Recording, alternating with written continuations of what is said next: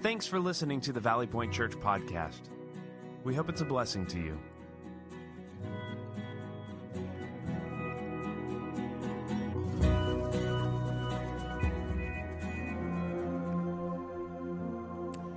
You may be seated. The scene is one that begins with something that would make for a great read on an overcast, cold day. You know, it's the kind of day that you don't want to be outside doing anything at all.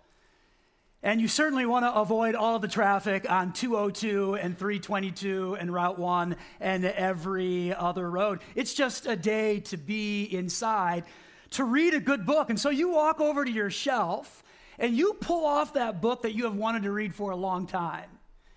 And you just haven't been able to do it yet, but today is the day because you're inside. And so you grab that book and you look at the front flap and you discover that the story is filled with drama and political tension. There's a surprise pregnancy in the story and an angel. And you're pretty sure this angel has wings, which is great. And he's part of the story. After settling in a very comfy chair and lighting your fire and grabbing your favorite snack, you begin to read. And immediately you're drawn into the story because nothing happens. Nothing doesn't exactly sound dramatic, but it is because you know that nothing is setting the stage for something. And that something is remarkable. Before the birth of Jesus, there is an interesting historical scene that just drips with sarcasm. And it's kind of funny. I say kind of funny because I don't think anybody in the ancient world was laughing at the time, but it really is funny. And the author of the book, Dr. Luke, seems to take great interest in inserting these bits and pieces of humor for our benefit and for our enjoyment. And so you settle down into the chair and you begin to read, and you discover the nation of Israel is being described as being under the rule of Roman authority. The Roman government in all of its glory. The world scene is dark. There's not a lot of hope. And there is no joy at all. The ancient world had a way of chipping away at hope and joy and light. And so you keep reading about the nation of Israel and you discover they were given a promise. The promise of a Messiah, a rescuer would come at some point to help them and comfort them and bring joy. And so the nation of Israel looked and watched and waited and waited. And they waited and they waited. You close the book to rest your eyes for a few moments and you reflect on your own periods of waiting in life and know how uncomfortable that can be, how unsettling that can be as you await an answer or a solution so immediately you can identify with the people of Israel. And so you open the book again and then you find that they had to wait 400 years for this Messiah. 400 years has a way of killing a dream and dashing all hope. So you close the book again because now you need your snack. You need some energy. You shift in the chair a little bit and you open the book to the second chapter and it's entitled Herod. Herod is the ruling Roman authority at the time. And as you begin to read in this book that you have neglected for a long time, and you haven't had time to read before today, you understand that Herod is really creepy. He's creepy with a capital C. Herod actually had members of his own family murdered because they bothered him. A few days before his own death, Herod murdered his oldest son because he was threatened by his authority. So as you read, you recognize Herod is creepy. He is not a nice guy. And then you are reminded of one of Israel's own prophets who said, "The people who walk in darkness will see a great light. For those who live in a land of deep darkness, a light will shine." But it's not what you're observing in the book. Herod, darkness, no joy, and no light. That's the end of the chapter. You close the book and rest your eyes one more time because you actually know what's coming. It's Mary, Joseph, Jesus et al.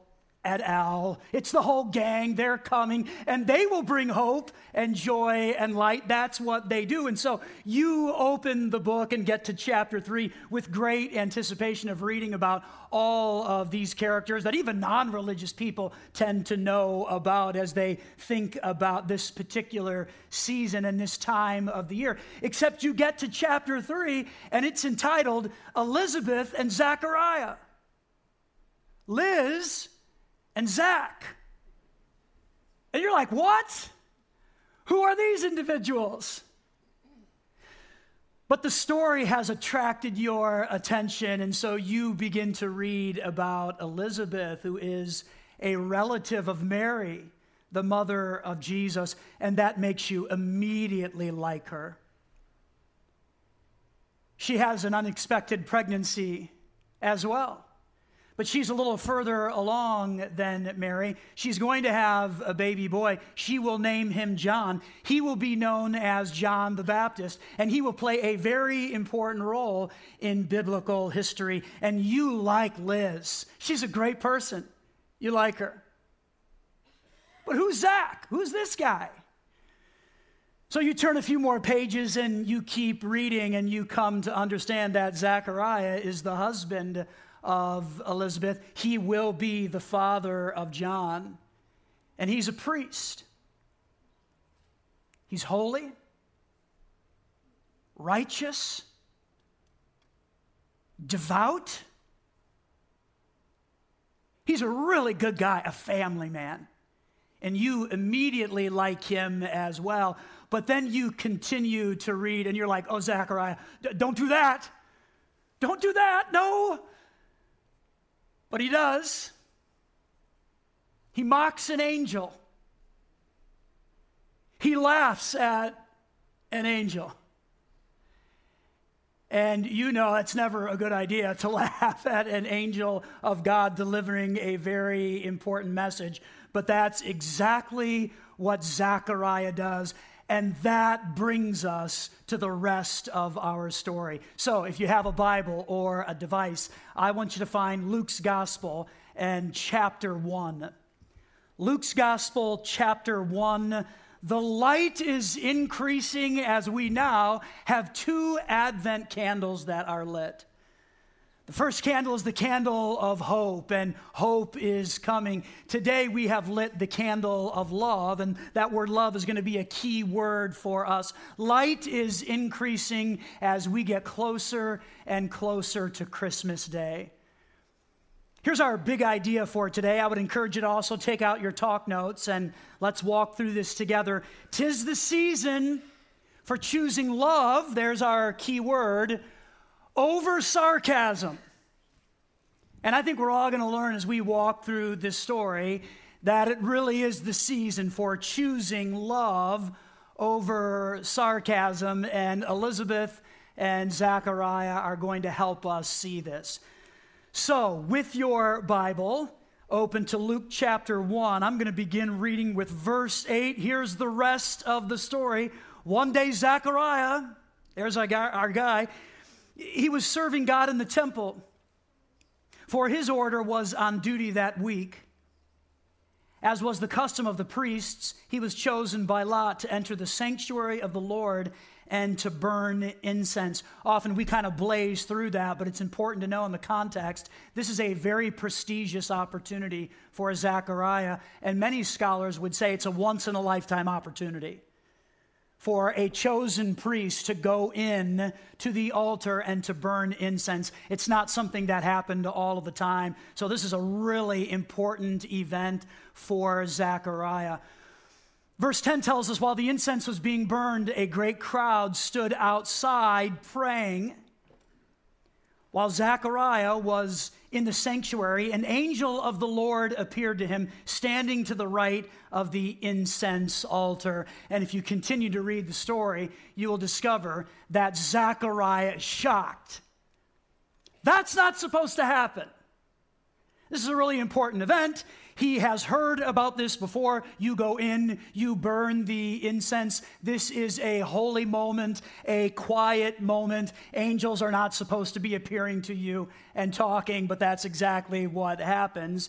And the angel declares to Zechariah that your wife Elizabeth is going to have a baby. You will name him John.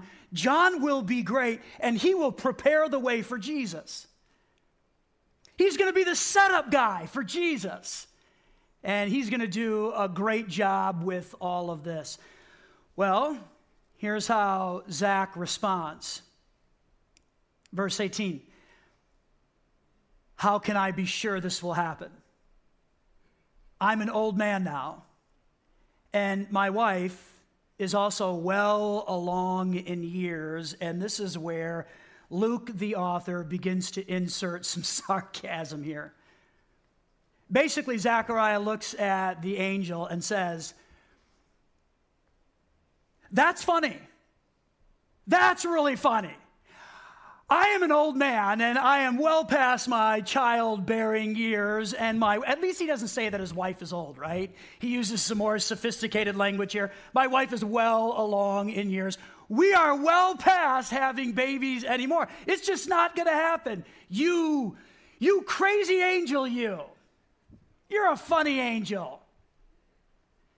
And I'm probably speculating a bit, but I think he mocks. I think he laughs at the angel. He certainly doubts that this is something that could happen at all. Well, the angel is not impressed.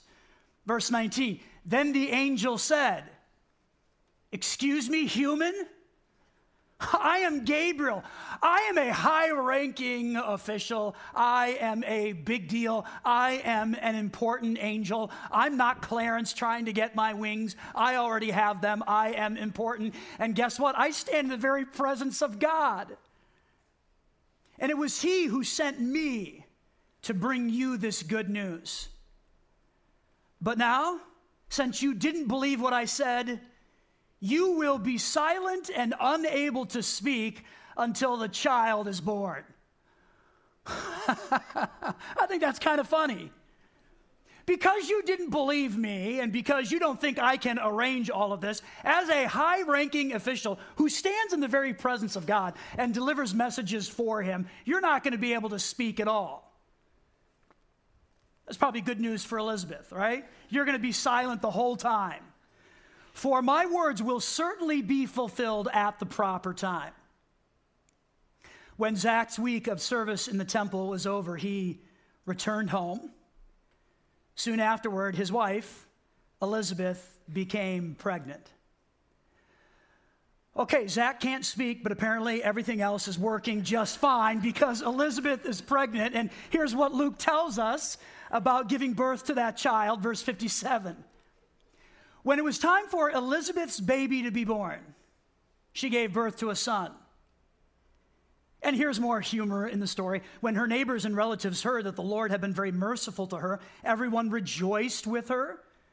When the baby was 8 days old, they all came for the circumcision ceremony, which was part of their tradition, and they wanted to name him Zachariah after his father. But Elizabeth said, no. His name is John. What? They exclaimed. There is no one in all your family by that name. So they used gestures, they're now playing a game, to ask the baby's father what he wanted to name him. He motioned for a writing tablet, and to everyone's surprise, he wrote, "His name is John." Instantly, Zechariah could speak again, and he began praising God. I share all of that with you. This humorous, kind of funny story that we don't often focus on in the narrative of the birth of Jesus and the arrival of light. Because before Jesus arrives, before his advent, before the light of Christ, we have Liz and Zach and John the Baptist. And it's a reminder that God is always at work, even when we think he is up to nothing, and when we're waiting and when we're watching. God is always active. He's always doing something, and Zechariah helps us to see that. After Zechariah could speak again, he begins to praise God for his son, and I believe also for the gift of Jesus who was to come. He also says this, verse 78, because of God's tender mercy. Now get this, because here we have light appearing. 'Tis the season, right? 'Tis the season for light. And so here's what Zechariah says. Because of God's tender mercy, the morning light from heaven is about to break upon us, to give light to those who sit in darkness and in the shadow of death, and to guide us to the path of peace. Okay, what do we do with all of this? You've got Elizabeth and Zechariah and somebody who mocked and laughed and doubted an angel and then couldn't speak as a result of that, but then the miraculous happened. His wife, who was well along in years, gets pregnant. The baby is born. John the Baptist, the setup guy for Jesus, and Zechariah is able to speak again. And he offers this praise to God about how the light is about to dawn. The light is coming. 'Tis the season. 'Tis the season. So what do we do with all of this? I have two takeaways. Number one, may we know that God is always working. And we see this. It just comes to life in the text after a really long period of time, after a Messiah had been promised. There's 400 quiet years with no new information from God, but yet God is always working. He was working in Elizabeth and Zechariah's life, and he is working in your life today. God is always active, and this helps us to trust him a little bit more. Question for all of us. What in your life right now do you need to release to God during this Christmas season, understanding that God is always working? What is that thing, that circumstance, that pain, or even that joy that you need to just release to God, understanding that he is always working? Maybe you're here and you're doubting God a little bit. Or you wonder about his timing because it doesn't seem like he has come through for you in the way that you want and in the timing that you want. Or maybe you're just frustrated with a God who seems like he doesn't do what you would like for him to do for you, and your requests are not unreasonable, they're not crazy. You just want God to show up for you. And so maybe you find yourself sitting here on the second Sunday of Advent and you're a little disappointed with God. And to hear that He is working all of the time doesn't make a lot of sense for you because you don't see it. You don't see it. Know that you are not alone in how you feel. You're not alone. As a matter of fact, when you walk through the pages of Scripture, you see individual after individual after individual who often question God, where are you? And when will you do something for me? And when will you answer my requests? You are not alone in your questioning of God. And I would encourage you to keep doing that with Zechariah and Elizabeth in mind and the understanding that even when it doesn't feel like God is doing anything at all, He is always active. And again, this just helps us to trust Him a little bit more, especially when we feel like He is not coming through for us. So with all of our sarcasm, with all of our jokes and our questions about whatever God may be doing, may our text today in Luke chapter 1 help us to know God is always active and He is always working. Here's the second takeaway. It is natural and good, I believe, to respond to God's love with praise. That's what Zechariah does after that period of silence where he doubted the angel and mocked the angel a little bit and lost his ability to speak. He offers praise to God. This helps us to respond to the greatness of God.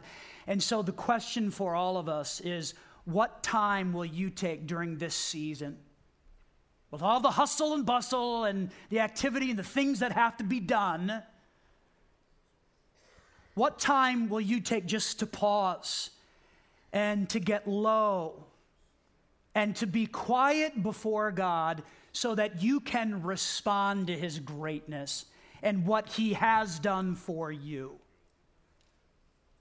What time will you take? See, I think we've got to schedule that on the front end of it because life and calendars and stuff and meals and presents, it all has a way of crowding in on our time. And we may allow all of those good things to push out what is best for us, and that is to respond to the love of God.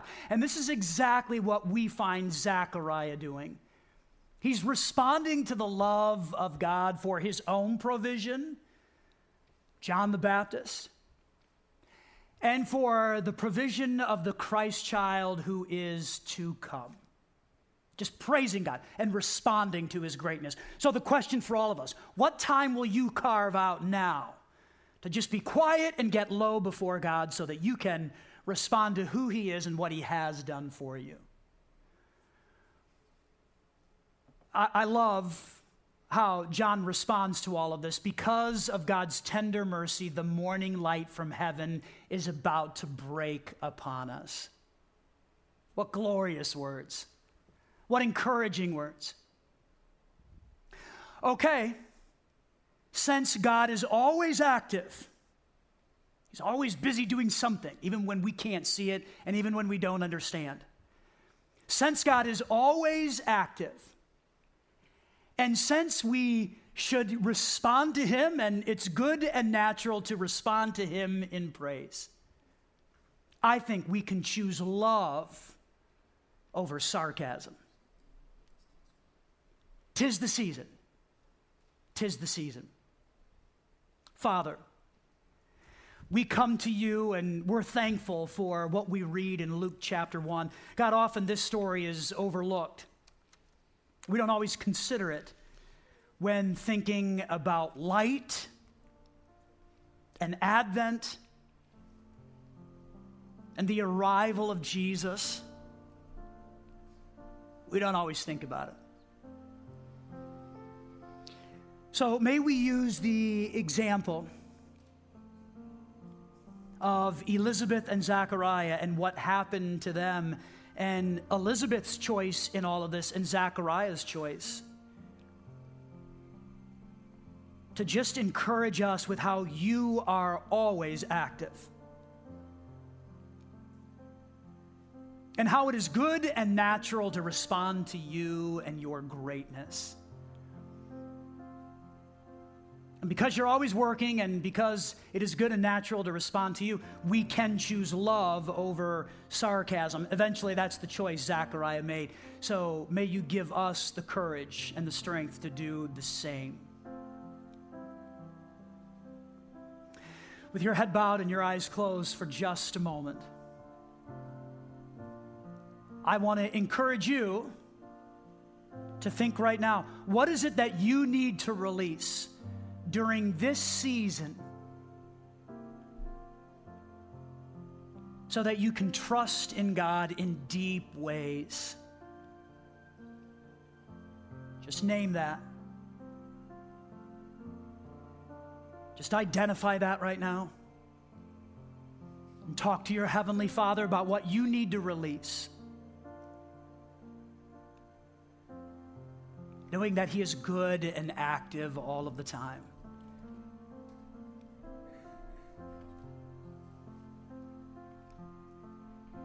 And then would you talk to your Father for just a few moments about the time you want to take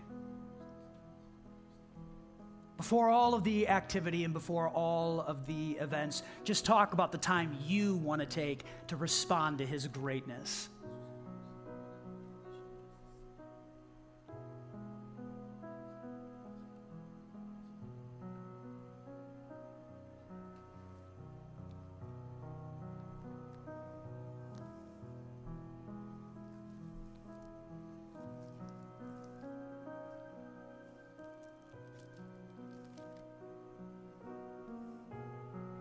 Father, these words in Luke chapter 1, because of your tender mercy,